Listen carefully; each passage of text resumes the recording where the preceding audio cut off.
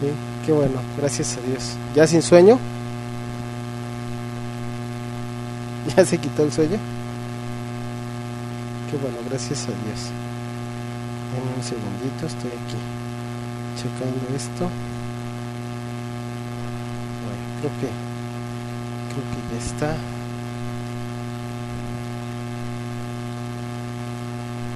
Ok.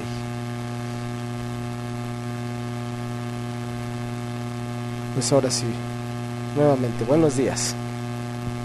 Hola, salúdenme. No, ya le dijimos, pastor. No, otra vez. No, me da gusto verlos, gracias a Dios por sus vidas, gracias a Dios que nos permite estar en este tiempo, llegar hasta este día. De verdad, las cosas no están tan sencillas.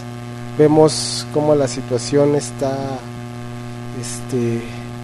bastante difícil, pero Dios ha sido bueno con nosotros, nos ha guardado y nos ha traído a este tiempo donde podemos aprender, podemos ser enseñados por su palabra, ¿verdad? ¿Verdad que sí? ¿Sí? Ok. Bueno, vamos a dar inicio con nuestra enseñanza. Estamos en la enseñanza número 39. La serie se llama Sabios en Cristo.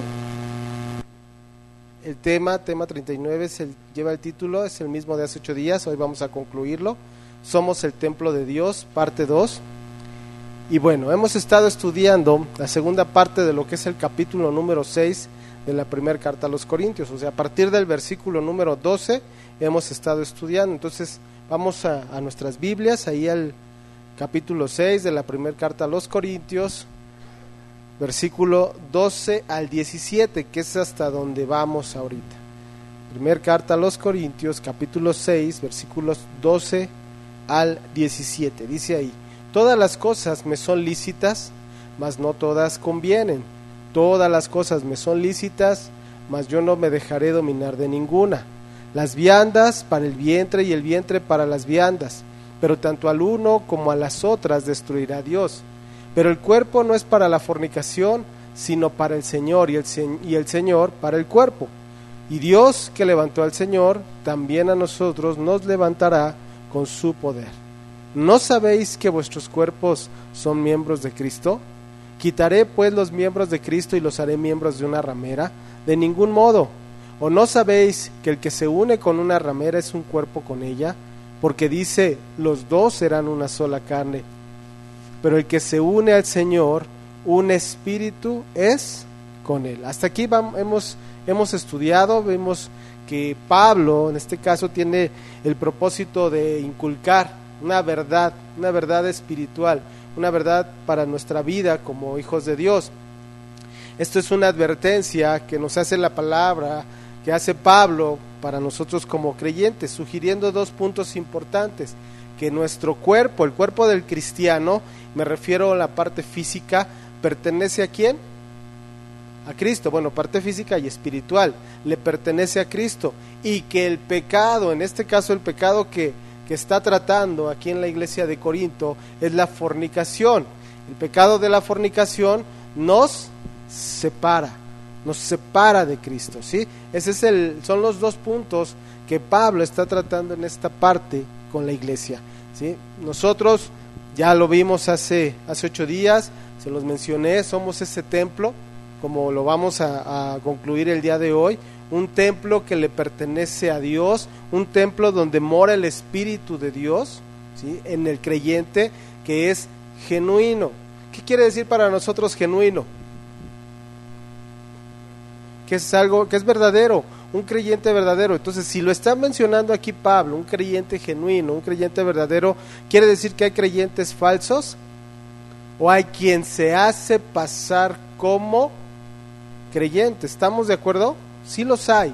Gente que se hace pasar como creyente, gente que puede decir ante los demás que es creyente, pero sus actos, su vida no da testimonio de ser creyente. Entonces, el peligro, como lo menciona aquí, en este caso Pablo, es que si nosotros nos unimos, dice, él lo menciona como una ramera, pero si nos unimos simplemente al pecado, ¿qué nos vamos a volver con ese pecado? nos vamos a volver uno, nos vamos a fusionar, tocando el punto de la fornicación, tocando el pecado de la inmoralidad sexual, ¿sí? En lugar de ser uno con Cristo, nos volvemos uno con el pecado, nos volvemos uno con la fornicación. No somos libres de hacer con nuestro cuerpo lo que se nos antoje. Esas son una de las ideas que hoy tiene la gente, ¿sí? Dense cuenta, y mucho de lo que hoy hablan, mucho de lo que hoy salen y dicen a los demás, por ejemplo, los proabortistas, los feministas, todos los que hoy en día, ¿sí?, se rebelan en contra de la palabra, ¿cuál es uno de sus puntos, uno de sus fundamentos para hacer lo que están haciendo? Y lo ponen hasta en el Facebook, en sus cuentas personales, no sé, en sus pensamientos. ¿Cuál es ese punto que ellos mencionan en cuanto a como confirmar lo que están haciendo, que lo que están haciendo es correcto? Exactamente, es mi cuerpo y yo puedo hacer con mi cuerpo lo que yo quiera. Eso es lo que ellos dicen. Eso es lo que ellos, en eso basan sus ideales, sus movimientos. Y eso es una mentira. ¿Por qué? Porque nuestro creador es Dios, de todo el mundo, porque no es nada más de los creyentes. Él es creador de todo lo que hay, ¿sí o no? Entonces todos deberíamos de glorificar y exaltar a Dios con nuestra vida. Pero no lo hacemos. ¿Por qué? Justificamos nuestro pecado diciendo es que yo soy libre de hacerlo. No es cierto, no somos libres. Pero en este caso ya nosotros, los creyentes, los que hemos recibido, los que hemos caminado, los que buscamos de Cristo, ya no es nuestro cuerpo. Entonces ya nosotros no podemos justificar. Ya nosotros no podemos decirle al papá, a la mamá, al policía, al gobierno, es que es mi cuerpo. No, ya no es tu cuerpo. ¿Por qué? Porque si te rendiste a Cristo, tu cuerpo le pertenece a Dios. Entonces tú ya no tienes ningún derecho de hacer con tu cuerpo lo que tú quieras. Ay, es que me quise hacer un tatuaje, al fin es mi cuerpo. No, ya no es tu cuerpo. Te rendiste a Cristo, buscaste a Cristo, te dices cristiano, tu vida le pertenece a Dios. Entonces tu cuerpo tiene que hacer lo que glorifique a Dios. ¿Estamos? Entonces dice el versículo 17, pero el que se une al Señor, un espíritu es con Él. ¿Sí? Si nosotros nos unimos, si nosotros exaltamos, si nosotros glorificamos a Dios, nos unimos, nos fusionamos con Dios, nos fusionamos con Cristo en ese Espíritu Santo en nosotros, donde el Espíritu viene a permanecer en nosotros. Hay una unión muy estrecha con Cristo, si nosotros nos rendimos a Él, si verdaderamente le glorificamos a Él, nos rendimos a Él, vivimos para Él, hay esa unión con Cristo. Y entonces lo que vamos a hacer es a glorificar a Dios con nuestro cuerpo, con nuestra vida. ¿Estamos de acuerdo? ¿Sí? Entonces, nuestra vida le pertenece. Y esa vida que le pertenece a Dios va a ser de bendición para nosotros, porque vamos a recibir las bendiciones de Dios, va a ser bendición para nuestra familia y va a ser bendición para la iglesia. ¿Estamos? Porque en Cristo hay bendición. En la obediencia a Dios hay bendición. Entonces, si nosotros somos ese testimonio vivo, hermano, vamos a recibir las bendiciones de Dios. Y la mayor bendición que podemos recibir de Dios es la vida eterna, ¿o no?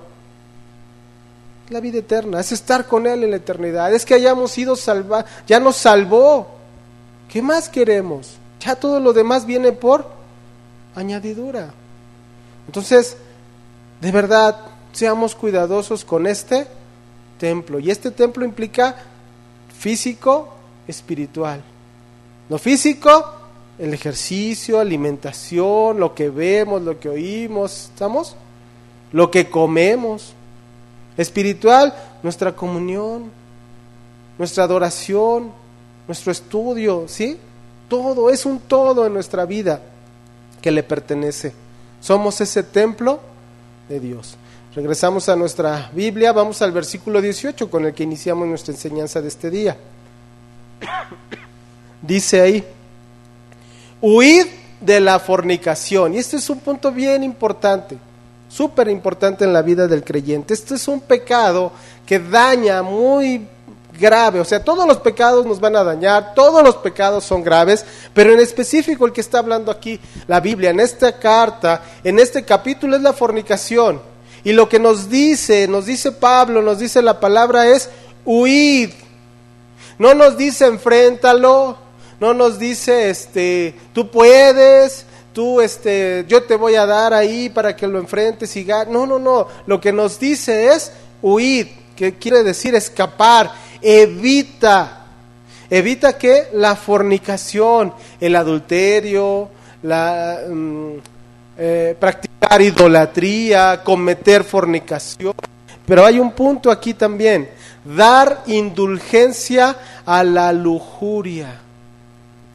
¿Qué entendemos por dar indulgencia a la lujuria? ¿Como darle qué? Como darle un permiso.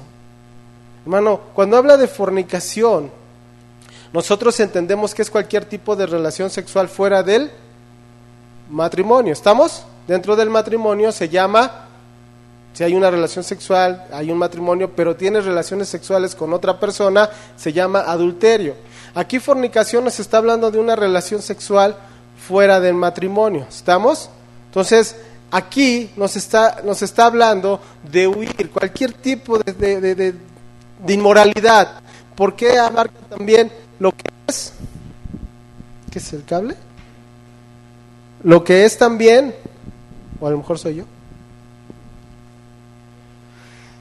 ver también pornografía. También, hermano, es un tipo de fornicación.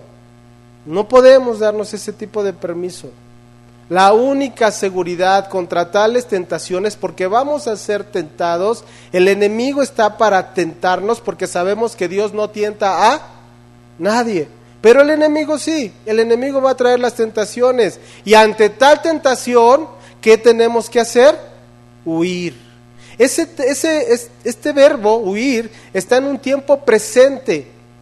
A lo mejor se escucha así: ¿y eso qué me va a servir a mí? No, es que debemos entender cuál es el contexto. El tiempo presente está apuntando a una acción continua. Entonces el huir es algo continuo. Evitar cualquier tipo de inmoralidad que nos vamos a encontrar cada día, cada momento, cualquier lugar. Huir. La sociedad está degenerada. Y si la sociedad, lo que te rodea, está degenerado, te vas a encontrar la tentación todo el tiempo.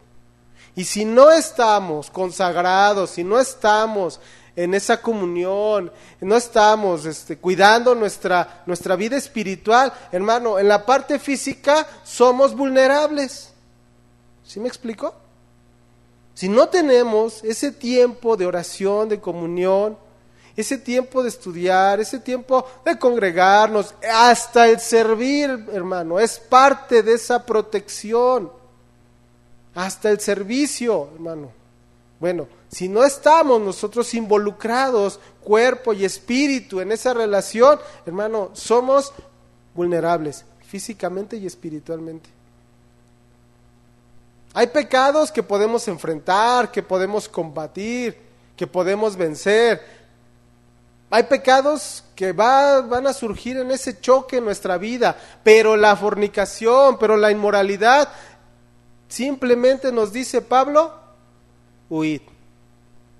No tenemos ni debemos debatir o discutir si es bueno o malo. Simplemente es huir. La forma en que podemos ser librados de ese tipo de tentación, hermano, es huyendo. Es huyendo. No se trata de enfrentar, no se trata de déjame como las falsas doctrinas. A ver, déjame escuchar, a ver, para entonces poderlo debatir. No aquí no cabe. Déjame ver tantito, a ver cómo lo puedo debatir. No, aquí no entra eso. La única forma de vencer este tipo de tentación, de inmoralidad sexual, es huyendo. ¿Queda claro? Yo creo que no cabe duda en esa palabra, ¿o sí? Es que yo soy valiente, es que yo estoy y lo puedo enfrentar. No lo podemos enfrentar. La indicación que viene de parte de Dios no es enfréntalo, no es tú puedes, échale ganas. No, simplemente es huir. Tenemos un ejemplo muy claro, lo hemos estudiado, lo hemos visto y lo vamos a ver otra vez el día de hoy, cuando se trata de este tipo de tentación. Vamos al libro de Génesis, capítulo 39, versículo 1.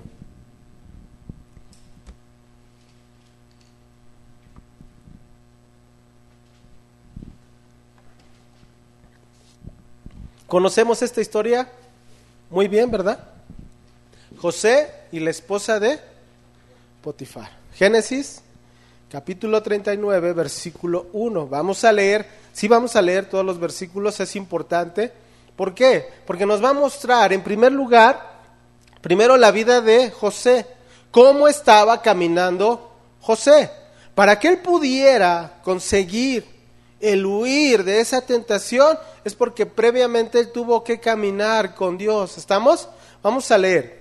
Llevado pues José a Egipto, Potifar, oficial de Faraón, capitán de la guardia, varón egipcio, lo compró de los ismaelitas que lo habían llevado allá.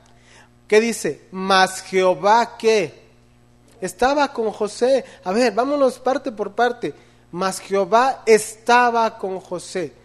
La forma de la forma de que podamos nosotros huir de ese pecado, la forma en que nosotros vamos a estar protegidos, vamos a estar alertas contra un tipo de inmoralidad sexual, es porque Dios debe, ¿dónde estar? En nosotros, estar con nosotros. Dice, y fue varón próspero, y estaba en la casa de su amo el egipcio, y vio su amo que Jehová estaba con él. Aquí hacemos paréntesis. ¿Será que los que están a nuestro alrededor pueden ver que Dios está con nosotros? Pregunta, es una pregunta importante. Es una pregunta que a lo mejor podemos hacerle a nuestra familia que está a nuestro alrededor. Oye, ¿se nota que Dios está conmigo? Pero tenemos que ser muy sinceros. ¿Sí o no? Ok, ahí los dejo de tarea para casa. Y vio su amo que Jehová estaba con él y que todo lo que él hacía, Jehová lo hacía prosperar en su mano. Así halló José gracia en sus ojos. Dense cuenta que José, para no caer en ese pecado tan grave, tan peligroso, no fue apartado en un lugar muy lejano donde no había gente, donde no existiera el peligro de la tentación. No, estaba directamente ¿en dónde? En el Egipto, estaba en el mundo, estaba ahí en medio de ese mundo pecaminoso, ¿sí? Ahí estaba dentro. Dice, y hacía yo José gracia en sus ojos y le servía, y él le hizo mayordomo de su casa, y entregó en su poder todo lo que tenía. Y aconteció que desde cuando le dio el encargo de su casa y de todo lo que tenía, Jehová bendijo la casa del egipcio a causa de José. Y la bendición de Jehová estaba sobre todo lo que tenía, así en casa como en el campo. ¿Podemos ser de bendición en donde estamos, a donde Dios nos pone? ¿Sí o no? ¿Sí o no? Podemos. ¿Y es el mundo? Sí. Pero nosotros tenemos que caminar con Dios. Caminar con Dios. Que Dios sea el que nos guíe. Que se note que Dios está con nosotros. ¿Ok? Versículo 6. Y dejó, eso ya lo vimos. Sí. Y dejó todo lo que tenía en mano de José, y con él no se preocupaba de cosa alguna, sino del pan que comía. Y era José de hermoso semblante y bella presencia. Aconteció después de esto que la mujer de su amo puso sus ojos en José y dijo, ¿qué viene a representar la mujer de Potifar? la fornicación, pero también ¿qué? La tentación, hermano. ¿Sí? La mujer de Potifar viene a ser esa tentación, hermano. El pecado, la inmoralidad, viene a poner sus ojos en cada uno de nosotros. Te va, hermano, dice que esta mujer, ¿sí?, puso sus ojos en José. Cuando viene la tentación a nuestra vida, créemelo, no va a venir con su cara así toda fea, toda tenebrosa. No. La tentación va a venir como algo que atractivo, suculento, algo que se te va a antojar. Discúlpenme, pero así es la tentación. Si tú estás esperando que como es un pecado sea algo desagradable, no. A nuestra carne es algo agradable, es algo atractivo. ¿Para qué? Pues para que caigamos redonditos, hermano. Entonces le dijo la tentación a José: duerme conmigo. ¿Y él qué? No quiso. Y dijo a la mujer de su amo: he aquí que mi señor no se preocupa conmigo de lo que hay en casa, y ha puesto en mi mano todo lo que tiene. No hay otro mayor que yo en esta casa, y ninguna cosa me ha reservado sino a ti, por cuanto tú eres su mujer. ¿Cómo pues? Fíjense cómo dice: haría yo grande mal, pero ve que lo que dice al final: y pecaría contra Dios.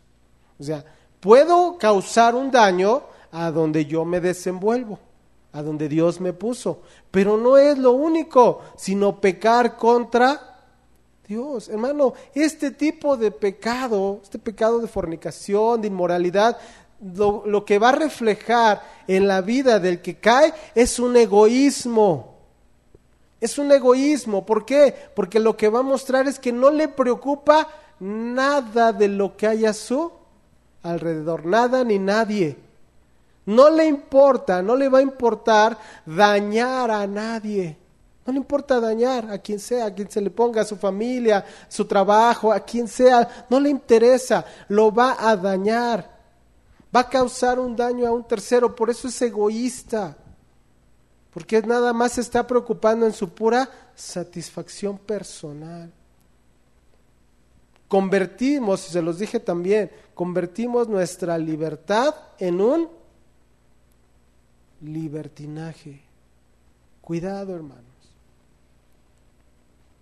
Nuestra libertad, la libertad en la que Cristo nos hizo, nos dio esa libertad, hermano, no es permiso para pecar. La libertad no es que nos haya dado permiso para hacer lo que sea con nuestra vida. La libertad en la que nos puso Cristo es para glorificar y exaltar su nombre, para servirle, para guardarnos, para estar con Él, para exaltarle a Él. ¿Estamos? Entonces, nuestra libertad no es permiso para pecar. ¿Estamos de acuerdo? ¿Sí? Ok, versículo 10.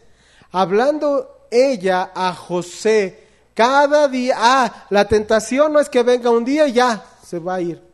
No, todos los días vamos a ser tentados. Todos los días nos vamos a enfrentar a la tentación. Todos los días. Hermano, ahorita que bueno, ahorita que surge este ejemplo, ¿no? Muchos están trabajando en casa. Van a iniciar las clases o ya iniciaron las clases de nuestros hijos en casa, por medio de un televisor o por medio de una computadora. Así como puede ser de gran ayuda, de gran bendición el que podamos tener una televisión, que podamos tener una computadora para estudiar, para recibir las clases, también, hermano, se puede volver una tentación. Como papás, a ver, hermano, hermana, papi, mami, yo te recomiendo, si ya tienes a tu hijo en clase, en línea, vigílalo. vigílalo, ve, ¿sí?, en dónde está metido ahí en el internet. No cometas el error de pensar, está en clases, no pasa nada. Con un clic puedes cambiar la página. Con un clic te puedes meter a cosas que no deben. No diga, es que ya está en casa, ya no lo expongo al mundo. Ya está en casa. No, es que trajiste ahora el mundo ¿a dónde? A tu casa, a tu computadora. Cuidado. Revisa lo que está viendo. Revisa su celular, en dónde entró, qué páginas vio. De verdad, hermano, no cometamos esa negligencia, esa imprudencia de decir, ya está en casa, no pasa nada. No, simplemente la tentación ahora entró a tu casa. Si no tenemos ese cuidado, tu hijo, tu hija puede ceder a la tentación. Dice el versículo 10, entonces hablando ella a José cada día y no escuchándola él para acostarse al lado de ella, para estar con ella, aconteció que entró él un día en casa para hacer su oficio y no había nadie de los de casa ahí. Y ella lo asió por su ropa diciendo, nuevamente, ¿qué? Duerme conmigo. Entonces él dejó su ropa en las manos de ella y huyó y salió. La misma indicación, la misma orden que estamos recibiendo de parte de Dios. Huye. Huyó y salió. La única manera de garantizar la victoria en la tentación de este tipo de pecado es huyendo. Apartarse de inmediato, de una sola vez. Donde tú tantito le des permiso, hermano, es como la ramera. ¿Te va a qué? Te va a atrapar. Y con una sola vez que lo permitamos, hermano, no nos va a querer soltar. De verdad, es muy peligroso. Segunda carta a Timoteo, capítulo 2, versículo 22.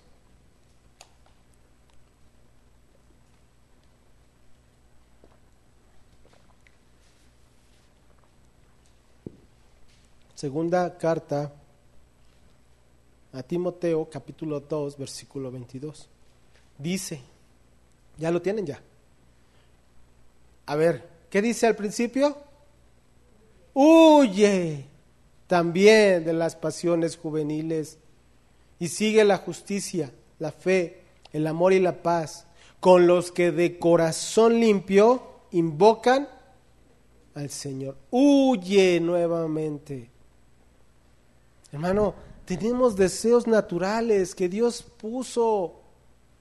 La parte de la intimidad, la parte de la sexualidad es un don, es un regalo que Dios puso en nosotros, que son legítimos, es legítimo la parte de la sexualidad, pero que fuera del matrimonio se vuelve muy peligroso, se vuelve muy frágil, se vuelve muy vulnerable. En el matrimonio está la protección en cuanto a este hermoso regalo que Dios nos dio dentro del matrimonio. Tenemos que buscar la ayuda de Dios para huir en cualquier ocasión. Repito, la tentación está ahí. Hasta en una noticia, en tu computadora, en una página de noticias, ahí vas a encontrar la tentación, en una noticia, en un comercial. No sé qué cantidad de páginas salen que dicen, no recuerdo exactamente, pero aparecen así como que citas en México, con personas o con mujeres o con hombres mayores. Así de sencillo te sale, así. Y si tú no estás listo, no estás en esa comunión, estás en la parte espiritual fortalecido en Dios, te va a atrapar. Y nuestra responsabilidad es, huye de eso. No te quedes, no tienes a qué quedarte, no tienes. Dicen que la curiosidad mató al gato. Ay, es que ¿qué ofrece? No tienes ni siquiera para qué. Ahí es donde nosotros decimos, nada más estoy viendo a ver qué ofrecen o de qué se trata. No, huye, no lo vas a vencer. No pienses que a lo mejor nada más con tantito que entres a ver qué dice, te vas a apartar. No, te va a atrapar y no te va a soltar. ¿Estamos? ¿Sí? Hola.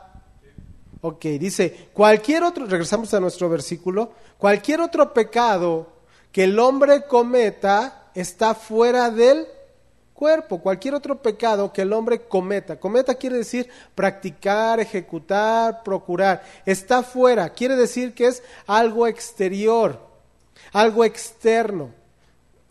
Aquí es un poco complicado porque nosotros podemos decir, bueno, la mentira no es algo externo, es algo que sale también de nosotros, ¿sí o no? ¿Sí o no? La mentira, la murmuración, el chisme, ¿sí? Todo eso puede salir de nosotros, pero el punto yo creo que viene más adelante. Mas el que fornica, dice ahí, contra su propio cuerpo peca. O sea, tú puedes decir una mentira, puedes murmurar y dañar. Si dañas a otra persona, pero la fornicación te va a dañar a ti y va a dañar también a otros, a terceros, a otras personas. La fornicación dice contra tu propio cuerpo. Aquí cuando habla de tu propio cuerpo quiere decir perteneciente a uno, quiere decir privado, pero también quiere decir contra su propia casa. ¿Qué entendemos también en esto nosotros, hermano? Contra nuestra propia también, ¿qué? Familia. Te va a dañar a ti, tu casa, tu cuerpo, este templo que Dios en primer lugar ya te dio, ya limpió, ya purificó, donde puso y depositó a su Espíritu Santo. Bueno, lo vas a dañar, pero también vas a dañar a los que están a tu alrededor. ¿Te va a destruir a ti directamente? Sí. ¿Por qué? Porque te va a volver nuevamente a la esclavitud. Te va a volver a ser esclavo, hermano. Con tantito que pruebes, con tantito que dejes entrar, te va a esclavizar. Pero también va a dañar a los que están a tu alrededor. Y vas a dañar también esa obra que Dios hizo en ti, hermano. Esa obra preciosa, esa obra hermosa que Dios hizo al limpiarnos, al comprarnos, lavarnos, sacarnos de esa porquería. Es como el cerdito, el puerco, que lo lavaste, lo limpiaste y luego lo dejaste fuera. ¿Y qué pasó? ¿Se regresó a qué? ¿A qué? A revolcarse nuevamente en la porquería, ¿o no? No es eso. ¿No te da coraje ver si a lo mejor lavaste ese puerquito, lo limpiaste, lo perfumaste, le pusiste su moñito y dijiste, ay, quedó bien hermoso, y lo sacas y va y lo ves que se tira el lodo nuevamente? ¿No te da coraje? ¿Sí o no? Pero es su naturaleza. Vamos a ver qué dice Proverbios, capítulo 6, versículo 30 al 33.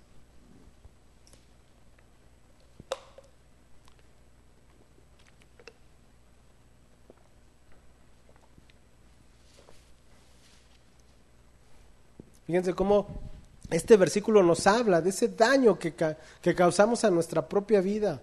Proverbios 6, versículos 30 al 33.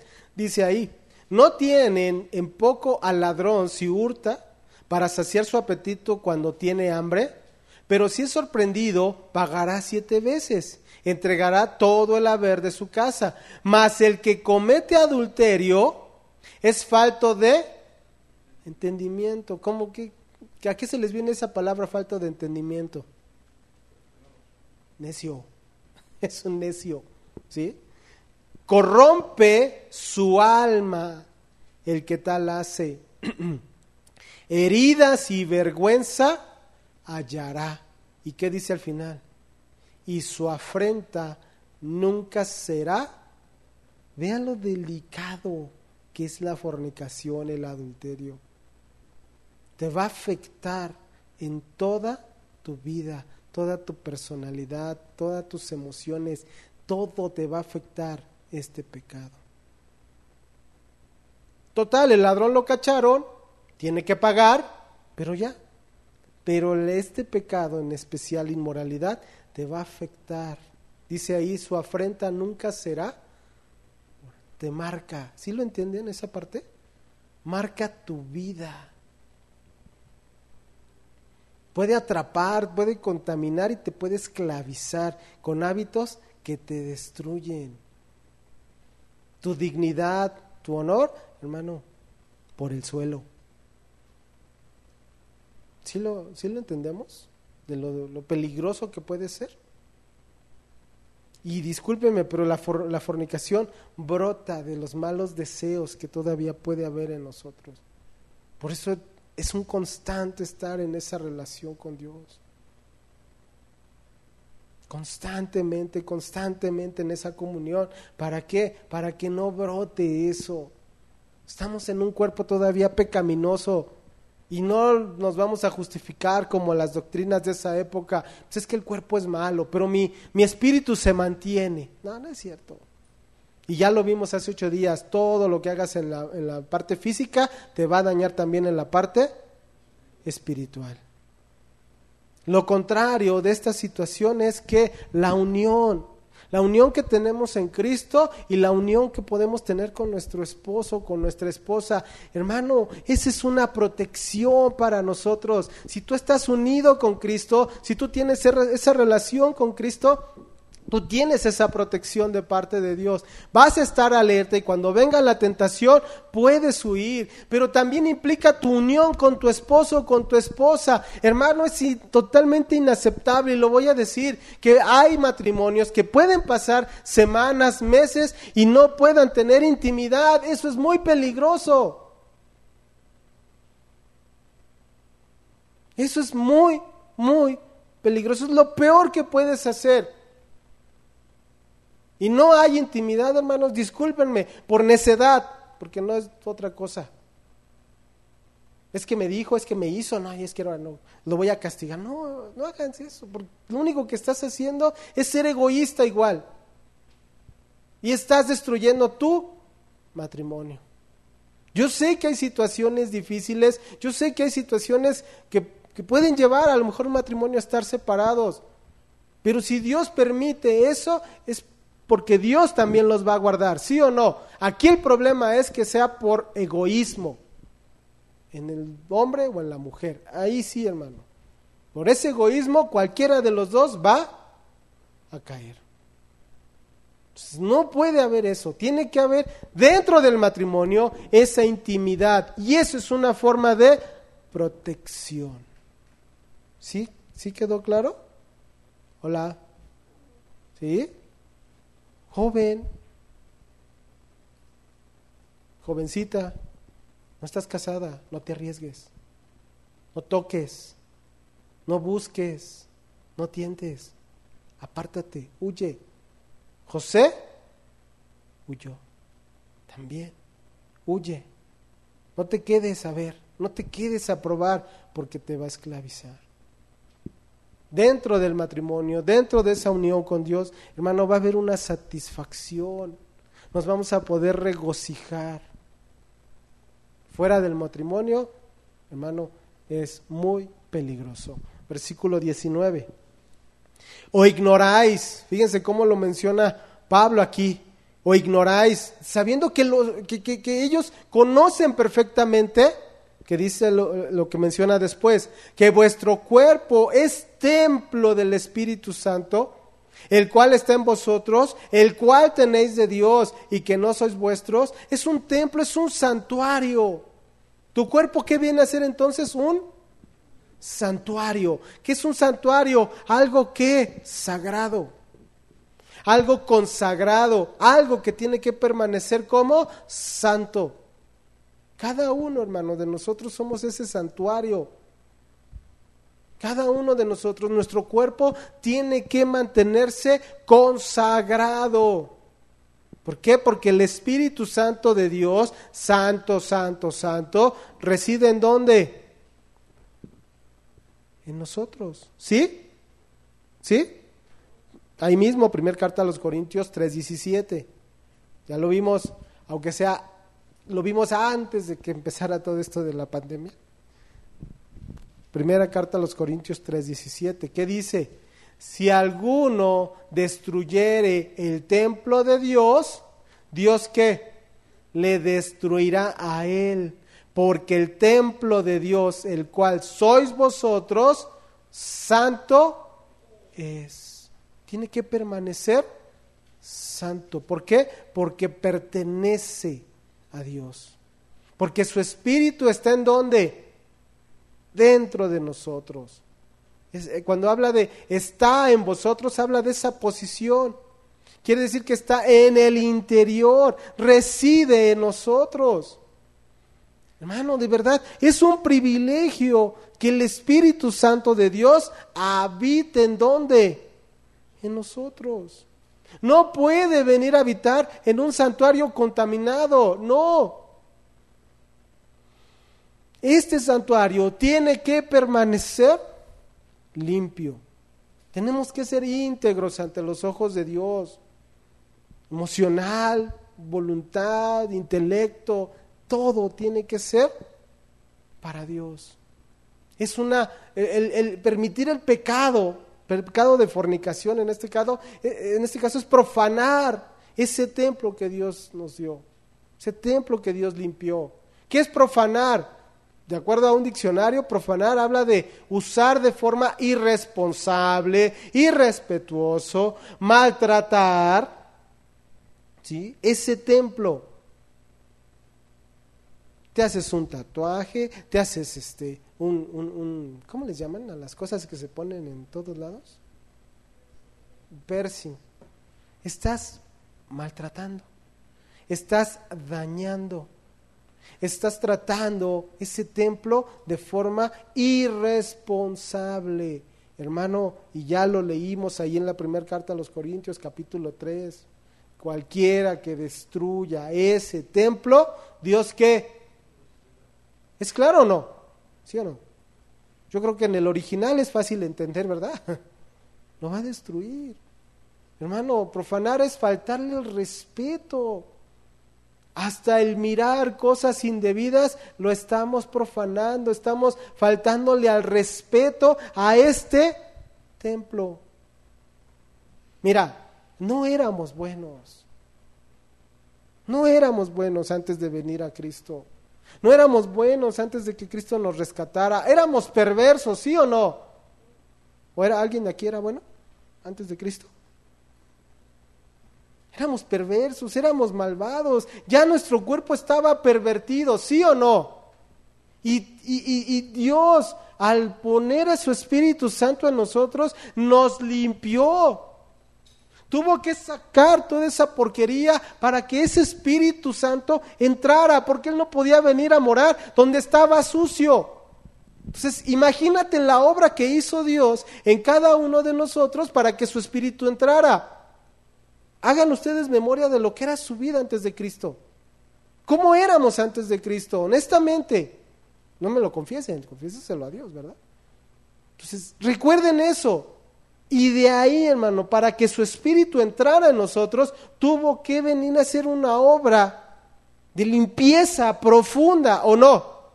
Para que pudiera entrar ese Espíritu Santo en nosotros. ¿Te das a ver, alguien, cuando hacemos quehacer en casa, ¿o no? Deja de hacer el quehacer por ¿cuánto les gusta? Nada más así. ¿Una semana o 2? ¿Qué les gusta? 2. Cuando vas a empezar a hacer lo que dices, ¿y ahora por dónde empiezo? ¿Sí o no? ¿Y ahora qué? Ay, Dios mío, me voy a echar todo el día limpiando mi casa. ¿O no? ¿No les ha pasado? Por X razón, lo que sea. ¿Les ha pasado o no? Imagínate, después de años de tanta porquería en nuestro cuerpo, viene Dios y nos limpia. ¿Qué dijo cuando vino a nuestro cuerpo? Válgame Dios, ¿qué voy a hacer con todo esto? Y mira, nos limpió, nos sacó todo lo que estaba allá adentro, podrido, sucio, puerco, y nos dejó ¿cómo? Limpios, limpios. Ahora nuestra responsabilidad, ¿cuál es, hermano? Pues mantenerlo así. Ya lo hizo Él.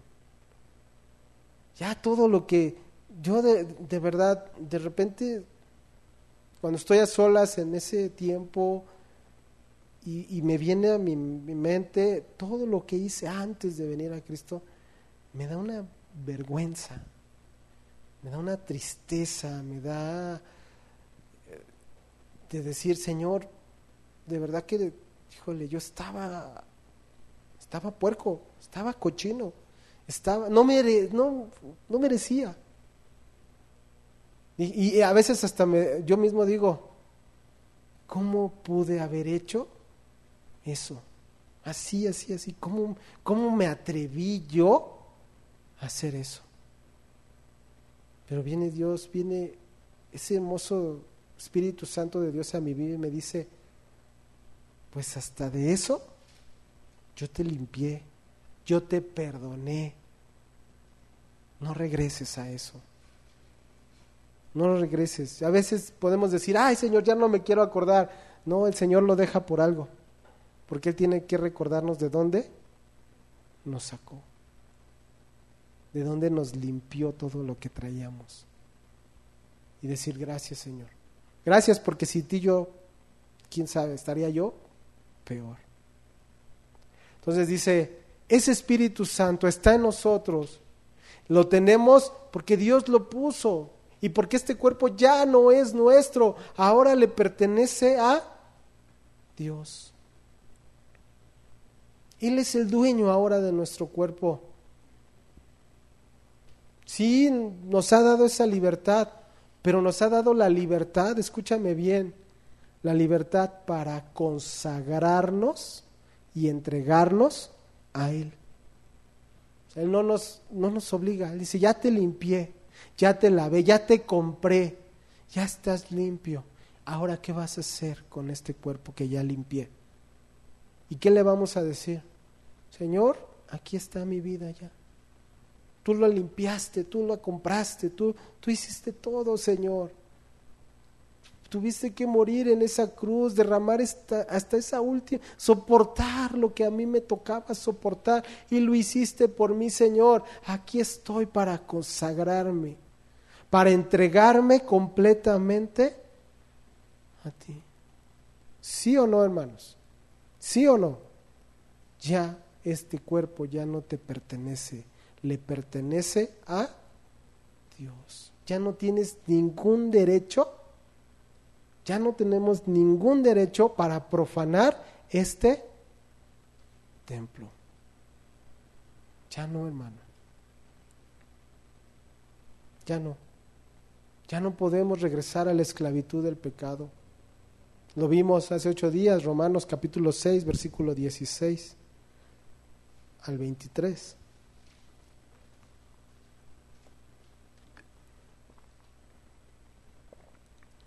Romanos capítulo 6, versículo 16 al 23.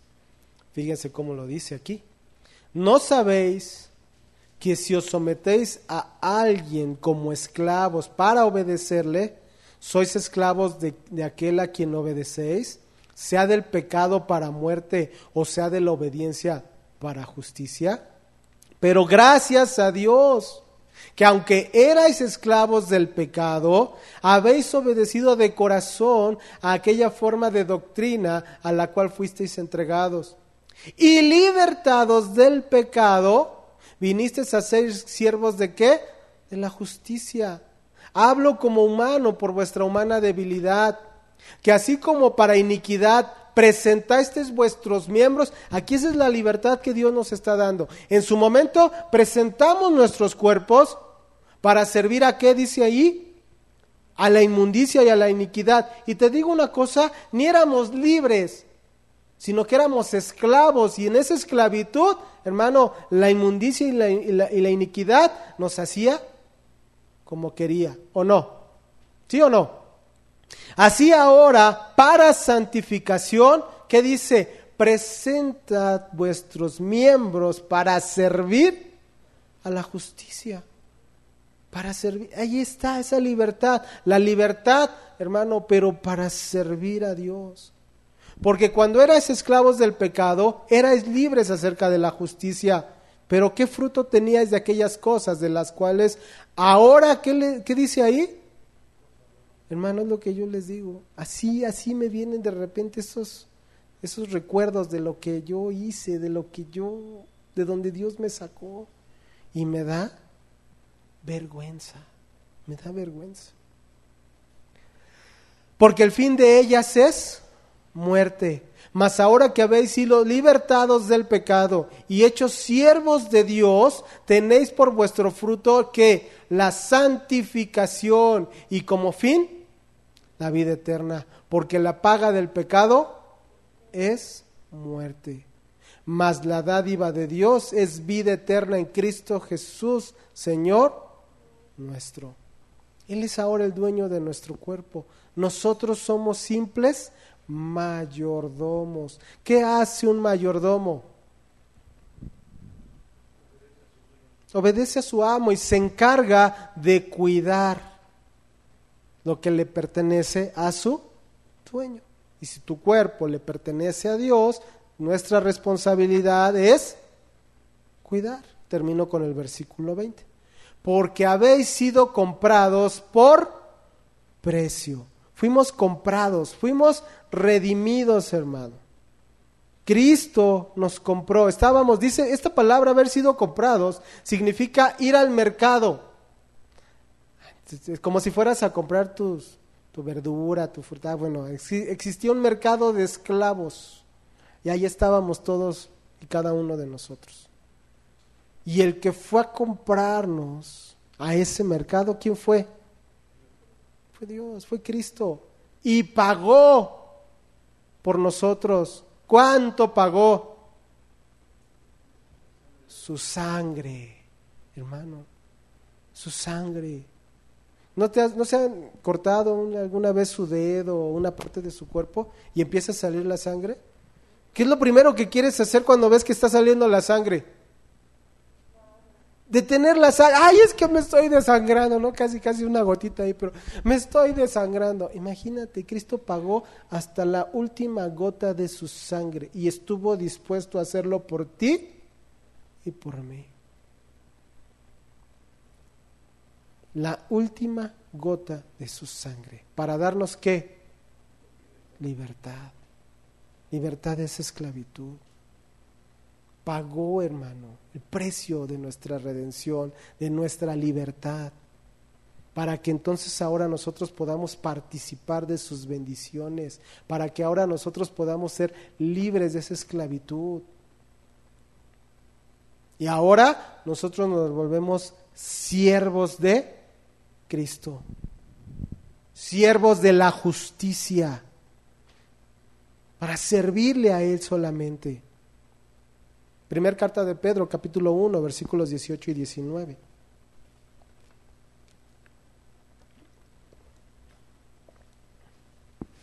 Primer carta de Pedro, capítulo 1, versículos 18 y 19.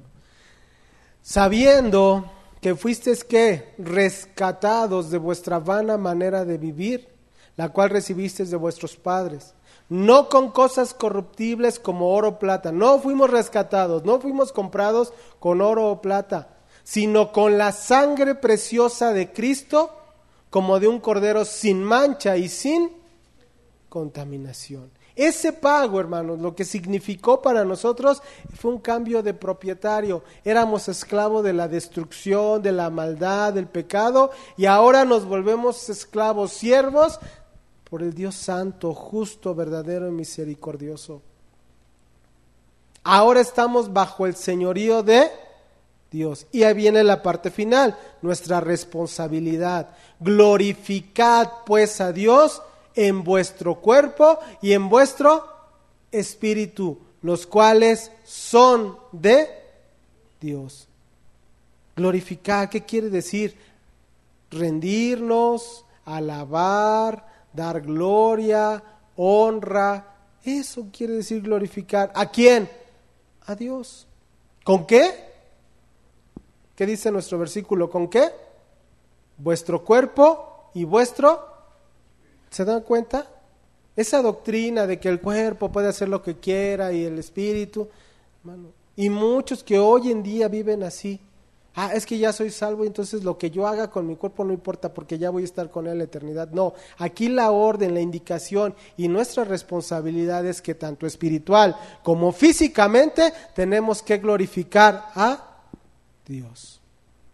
Tenemos que obedecer la voz de Dios, física y espiritualmente, porque ambos le pertenecen a Dios.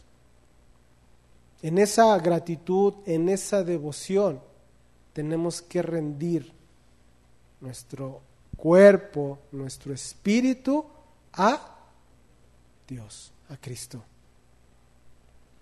Hermano, nos quitó la obligación de pagar el castigo por nuestros pecados. Entonces ahora nuestra obligación es la obediencia a Dios.